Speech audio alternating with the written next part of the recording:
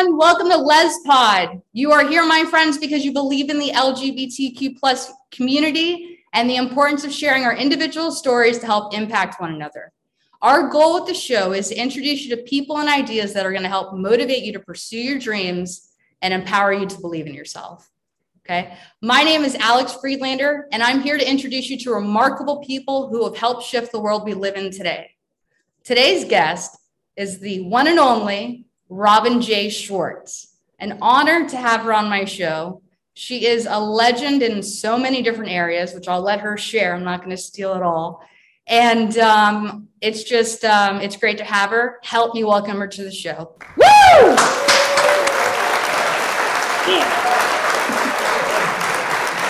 Welcome to the show, Robin. Thank you so much. I'm so happy to be here with you today. Thank you. It's an honor. So you've done so much for the community, for the world, and I want to hear all about it. Not only are you so highly spoken of within the community from afar, because I just met you, but the way that people speak of you is just so beautiful and kind of makes me want to be a better person. So I kind of made you look pretty up. So, I expect. Now I got to live up to that, at least for the next 40 minutes or so. Yeah. So tell me a little bit about you, Robin. Like, what are you up to in life right now? What's going on? So right now, I'm a mortgage broker. So that's my day job, if you call it, but I work for Equality Florida, and Equality Florida is the state's LGBTQ civil rights organization. And I've been there probably about right before the pandemic, so about 2 years or so. And how's that been? Well, in general, it's been amazing. Doing it during the pandemic has been interesting. One of my main tasks is fundraising, so I've been doing it all, 99% of it on the phone or through Zoom or something like that. The good news is that we've been able to maintain the money to do the important work that the organization does. And they do so many different things. That's awesome. So one of your goals or roles rather there is to make sure that the organization is funded so that you can attain these goals. Is that correct? Yeah. So my job, I'm the Miami bird. They have throughout the state, there's various staff, and I'm in charge of Miami. So my job is to fundraise here in Miami. And yes, the money is, of course, to help do the work. We have to pay for staff. We have to pay for sometimes travel, whatever it is, to do the work. Do you know about Equality Florida, or should I tell you about it in just a moment? I know bits and pieces. Yes, I am a lesbian who has a podcast, but I'm still kind of new to the community. So why don't you tell me and everyone else who might not know about it, exactly what it stands for, the mission behind it. Sure. So I think the easiest way is to just sort of tell you the different departments that we're working in. So we're probably most well known for our work in Tallahassee. So we have staff in Tallahassee who meet with the different elected officials, trying to get them to pass good laws, such as the Equality Act, and try to prevent them from bad laws, of which unfortunately we recently lost a big battle. And there's that a new bill against trans youth in sports, which is horrific. But that's kind of work we do up in Tallahassee. And then we also do endorsements. So throughout the entire state, every time there's an election, we often will put in our 2 cents, if you will, about who's the best candidates in terms of the issues that matter to us. They don't have to be LGBTQ. They just have to care about the same things that matter to us. I think it's important to note that that's not just LGBTQ, what people think of as LGBTQ issues, because there's so much intersectionality, right? Because there's Black people who are LGBTQ, there's Asian people, and there's all, there's women, there's men, there's people with different challenges, there's rich, there's poor. So being LGBTQ is just a piece of who we are. So we fight for all those rights. And then we also have one of the favorite programs that we do is called Safe and Healthy Schools, which is where we have staff that goes into the school systems, meets with everybody from the superintendents down to the teachers, and affects policies. We do trainings across the state. And what's been most remarkable about the work that they've accomplished is how much they've been able to build relationships in those parts of Florida that one would think, you know, you never could get anywhere on these issues. And they've done amazing work. And it really does change the lives of students when they're in the school system. Very important work. That's because, can you, sorry to cut you off, but can you give me an example of, you know, like a small example of what's like a change that's happened or something that? Well, I would say the thing that comes to my mind is not my department directly, but the thing that comes to mind is that when the pandemic hit, a lot of times people, you know, if you're just going through your everyday life, you're a teacher, you're a principal, you're thinking maybe of these big, you know, broad issues. And our team was able to show that being LGBTQ and not going to school and being at home all the time had its own unique challenges, right? Because for some, you know, young LGBTQ person, being at home is not safe and it's scary. So going to school is actually a way for them to get out of that for a little bit. Or maybe the counselor at school is the one that's supporting them. So being stuck at home without all of that was really vital. And they were able to work through some things to help give them the support they needed while they were still at home. Because isolation can be deadly in a sense. Completely. Yeah, especially isolation with someone who's, you know, wants to hurt you. Sad. Yeah, absolutely. Wow, that's very profound. That's very profound. Yeah. So yeah, important work. And then also we have an HIV department. We have a trans department with our amazing director, Nicole. And I'm sure I'm missing something. We work with different businesses across the state because we all know money talks. So having businesses stand behind us on certain issues has been proven to be very valuable. So we have somebody, Renee, who takes care of that department. And then, you know, locally, we do what we can. If there's something that comes up, we try to play a role. We work with around anti-racism. We work for reproductive justice. So nice. It's a lot. Equality Florida does. I'm honestly incredibly impressed by them every day that I am with them. It's a great organization. Wow, what a large scope of different, you know, right. Possibilities to attack and make better. That's really neat. Yeah, that's really neat. Thanks for sharing all that. You know, for the people that don't know too much about it, that I didn't know that much about it, but it's it encompasses so much beauty and possibility and change. So, you know, definitely check out Equality Florida and check out Rob and the Miami. So tell me a little bit about, you know, your childhood and what it was like for you. You know, did you know that you were gay? I think the whole coming out thing. The whole coming out thing. I know that you told me, you mentioned, I don't want to steal your story, but that you came out at kind of like a later age. But did you ever feel as a child,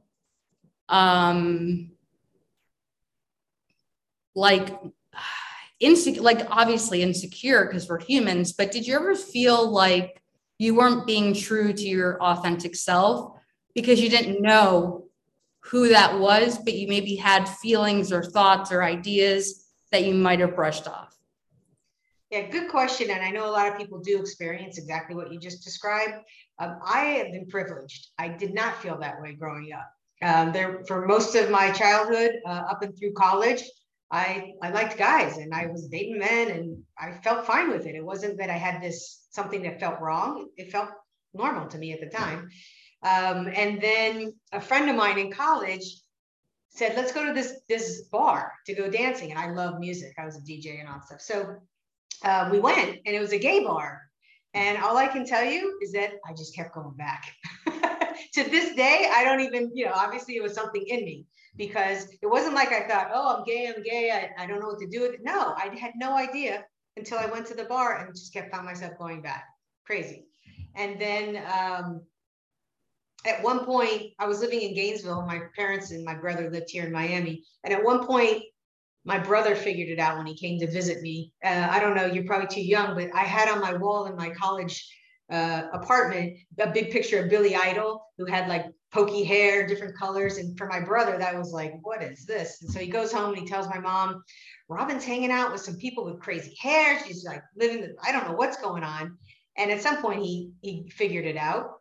And he told her. So my mom called me, and every time I think about what she asked me, it's so crazy. She goes, "Oh, I also had cut my hair. I can't forget that part. I used to have big Jersey hair, and I cut my hair, not quite this short, but pretty darn short." Yeah. So she calls me. She says, "Do you want to be a boy or do you want to be a girl?" I mean, such a binary choice, first of all. Right. But yeah, but that was her expression. So anyway, I ended up telling her, and my parents, from the beginning, they weren't happy about it. And for years, my mother tried to buy me if I would date men, but they really never made me feel terrible either. So I feel really fortunate for that. And at one point, they just got used to it. And whatever girlfriend I had at the time was part of the family. And I've led a privileged life in so many ways. This is just another story of my privilege, really. I'm curious to know, and I love that. And I'm so grateful that you've had a privileged life. Not everyone that I've had on my show has had the kind of luxuries that you have, but I think that's probably why you give back so much, because it's not like you take it for granted. It's like, I've been privileged, I'm grateful, and I know what it's like. So it's my duty, my responsibility to give back to others. That's the way that you come off to me, at least. Oh, thank you. That's all very true. Yeah, I feel compelled. I'm not sure I can express to you where that comes from, but I am compelled to help others. What do you mean by the fact that your mother would try to buy you off in the sense of, go back to men rather than stick with women? Can you tell me about that? I might relate. We would be walking in a mall or whatever together, and she goes, "I'll buy you this if you date a man." I'm like, oh, God. Stupid. Very funny. But she got over it in a relatively short time. They told me they would love me no matter what. So I feel very fortunate. That's very funny. Yeah. My dad used to tell me, if you get straight A's, I'll buy you any car you want. So I never got straight A's because I always wanted it. But I wonder if, that's very funny. I like that. So when you did finally come to the conclusion of realizing, this is who I am, I like women, how did you deal with that? How did you deal with the emotional transition? Did you lose anybody in your life? Did people judge you? Did you come across your own self-judgments? How did you handle the process? Sure. I get why you're asking me all this, because I know so many people who have experienced all the things you just said. But again, privilege, I did not struggle even internally. I don't know why, but I was born with I have a sense of myself that I'm just so lucky. I never felt weird about it. I just like, all right, this is who I am. It's fine. I don't care. It's good. I'm trying to think what else you asked me specifically. I didn't struggle with, my friends. No, I didn't even lose friends. Like, it's crazy. Even my friends that I've had since I have some friends I've known since kindergarten. I mean, everybody in my life has been really cool. Now, has anybody ever ridiculed me? Of course, at work. I remember when I've worked in corporate America for years, and at some point, and I used to have, again, long hair at one point, so I had cut my hair, by the way, and I grew it back, the big hair. So when I was working at this one company, I had the big hair, so they had no idea. I didn't look gay. And when they found out, I know they were talking, and I know some, men, when they find out that a woman's gay, it's like, oh God, really? They, have their fantasies, whatever. So I had to deal with a little bit of that, but really very little. Super lucky. Well, you seem like a very, very lucky individual. So I have a question for you. Yeah. What's something, you're human at the end of the day. Yes, you're privileged, you're white, you're you named a word before, but I'm having a brain fart, which I apologize doing this live, but you've had what seems like a really good life, a very simple life. Where have you struggled in your life? There's no such thing as a simple life. Right. Yeah, so fair enough. But where have you had some hardship in your life that you had to overcome it to get to where you are today? Yeah, I think my struggles have been, my childhood was not easy. I don't want to say too much because I don't want to give away the privacy of my family, but my childhood was not easy. My parents got divorced. There was a lot of drama between my parents. I was put in the middle, a difficult relationship with my mom at times. Those are the things that have really impacted me and have been a big challenge in my life and have impacted my relationships. And, that's been my cross to bear, if you will, more on a personal level like that. I've had the external privileges of being white, being born to a family that was upper middle class. I've done well in work, so money's not been an issue. But I still carry to this day some of the pain of what happened to me growing up, and that's a constant battle. Understood. Yeah, childhood's tough. Childhood's tough. And I think I'd like to say for all parents, I think they do the best they can, Absolutely. Yeah, they had their own challenges. Exactly. Yeah. Thank you for sharing that with me. What is something that you'd like to see more within the LGBTQ plus community, but more so focused on the lesbian community? What do you feel like is kind of lacking that maybe more people need to do more of, whether it's volunteering, whether it's having more meetups, whether it's a way to develop friendships? There's a lot of lonely people out there. And I just want to know, what do you think could be beneficial and helpful? Sure. So, as you know, I'm a founder of Aqua Foundation for Women, which we started in 2004. And the reason we started it was with the kinds of thoughts that you just, the questions you just asked me. There was a few of us, and every time there was a big event, it'd be the same few of us. There were barely any female leaders of any of the local organizations, very few female volunteers, very few female donors, all those things. And we felt that if there was an organization for and by LGBTQ women, that we would be able to impact all of that. And I feel like we did do a lot of great work. I mean, I know that, for instance, one time I was sitting with a couple and they were about to have a kid. This was, 10 years ago or something. And it wasn't as common right back then. And they're like, we don't know how to meet any other women who have children. So I came up with the idea to do the family barbecue, the Aqua Family Barbecue. And so now every year, once a year, there's this free barbecue. So there's no barriers. And women and men come too, but it's an opportunity for, two dads, two moms or more to bring their kids to, just have a great day and see other families like theirs. And I think I told you this story before, but I think it's worth repeating. One of the most touching moments when I was running Aqua was when a friend of mine who's very out involved in her school, her child's school and everything, and her kid was used to that. But yet, after they went to the family barbecue, on the way home, the young man said to his mom, it was the first time in his life he didn't feel different. And I thought that's really powerful. So that's the kind of stuff that we obviously can do more of to create those spaces for everyone. I'm 59, so I'm not young anymore. So it's a little hard for me to address too much, but I've had conversations with young people in the past. And I think that, there used to be lesbian bars, right? Or these nights. So there used to be more places, physical spaces for people to go to be with other LGBTQ women. And that's really hard to come by nowadays. There's a party here or there, but there's not that, physical space like there used to be.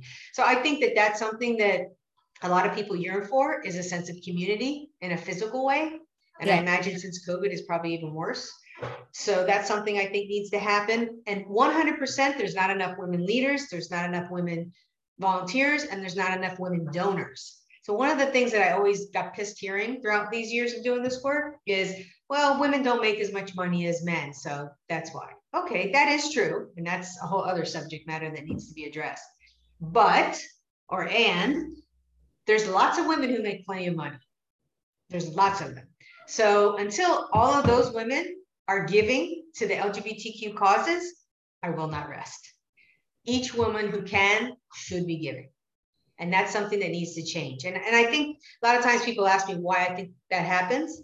And it's not that women aren't giving. I think that women tend to give more to their immediate circles. They just tend to be more insular, if you will, than they are looking in the broader scope. And I also think that They're little less ego-based, so they don't need to see their name in lights, as a lot of times people donate to have their name up there, whatever. They definitely don't go to parties as much as the men. So they, that's not something that interests them as much. So it's just, and again, that's why we started Aqua, is that there needs to be a different approach to reaching female identified people. And it's interesting, by the way, when we started Aqua, to be completely frank, we had almost no knowledge of the trans community. And I don't even think non-binary was a word that was used back then, or at least we weren't familiar with it.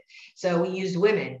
But now, or at least when I was running Aqua, we had expanded that to include trans people across the spectrum. So I just want to make that point because I think that's super important. Yeah, absolutely. Absolutely.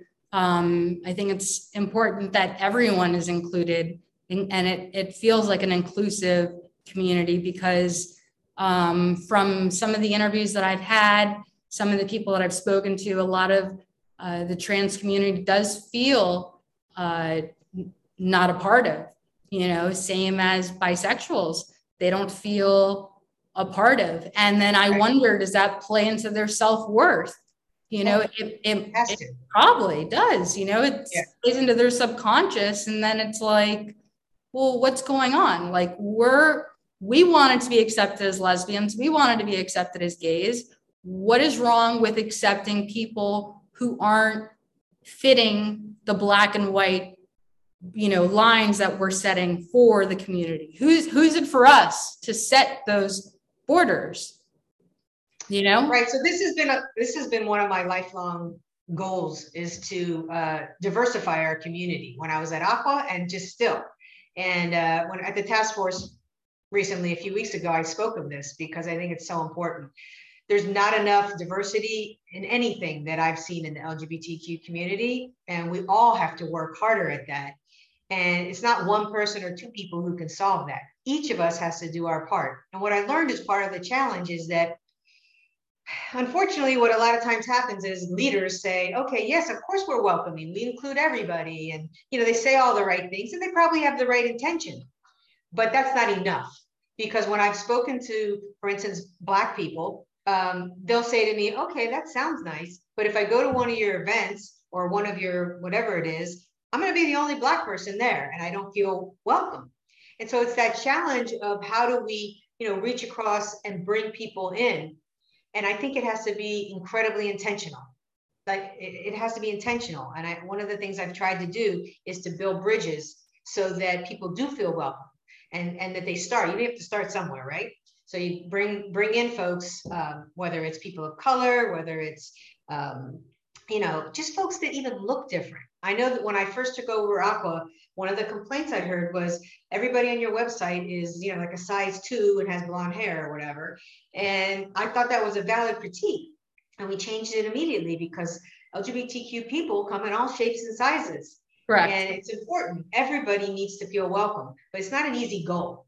And I think part of the problem is there's not enough people proactively working that, right? Because if let's just take, for example, even someone like me, like if I wasn't focused on it intentionally, I could easily go through life and not pay any attention to that, because guess what? I'm not that. I'm white and I'm privileged and I can just do whatever I want and I'm welcome everywhere, blah, blah, blah. So it has to be intentional. We have to consciously be saying to ourselves on a regular basis, what can I do today? And what can I do when I'm planning an event? What can I do when I'm planning programming? How do I reach all the people that are within our community and make sure they know they're welcome? And if all of us did that, I think we would take huge steps. Absolutely. Wow. That was very profound. And I got a lot of inspiration from it. So thank you for sharing all that. It's true. It's that sense of kind of like an environment. We're missing that sense of environment for that community to feel welcome, for anybody and everybody to come. So, I'd like to change that. So tell me a little bit about, what you're doing now with the mortgages. Do you want to talk a little bit about that? Anything that you want to promote or? Yeah, I mean, I feel, what's the word I'm looking for? I'm not doing this to promote my business, Right. but I appreciate that you asked. Generally, I'll just tell you a little bit that, I'm in the mortgage business and I help people get the funding to buy their homes. And the most beautiful part of it, obviously it gives me, it affords me a lifestyle, but what brings me the most joy is just knowing that I can help people make good decisions, because it's their biggest financial decision for most people. Yes. And, helping first-time home buyers, it's the greatest joy in the world when somebody gets their first home. And I was actually did a mortgage for a young trans person in our community.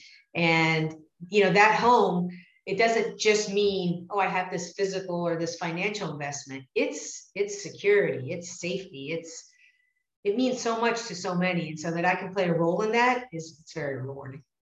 Yeah, I would think that would be very rewarding. That is beautiful. Beautiful to share. And I'm so glad that you shared that, it was a trans person who just bought their home when, it seems like they're struggling so much. So it's nice to bring some positivity that there are people thriving out there. There are people making it, Yeah. It's important to see both sides of the spectrum so that we're not just sad all the time, but that we have hope and inspiration and role models to look up to not give up. Yeah, hope is so important. Without that, the rest can't happen. You have to have hope. Yeah, absolutely. I agree. What is what's the ultimate legacy that you'd like to leave behind? I mean, you still got a lot of time on your hands, but I would like to know, and you've done a lot, with being the founder of Aqua, with helping with Equality Florida, with helping many people homeless get off the streets, helping the youth, the education. But is there anything in particular that really you want to leave behind and kind of be known for? I mean, maybe just, kindness, being kind to people. I don't think we have enough of that in this world, being kind. And I guess what I'd like to hope that I've inspired is for more people to get involved.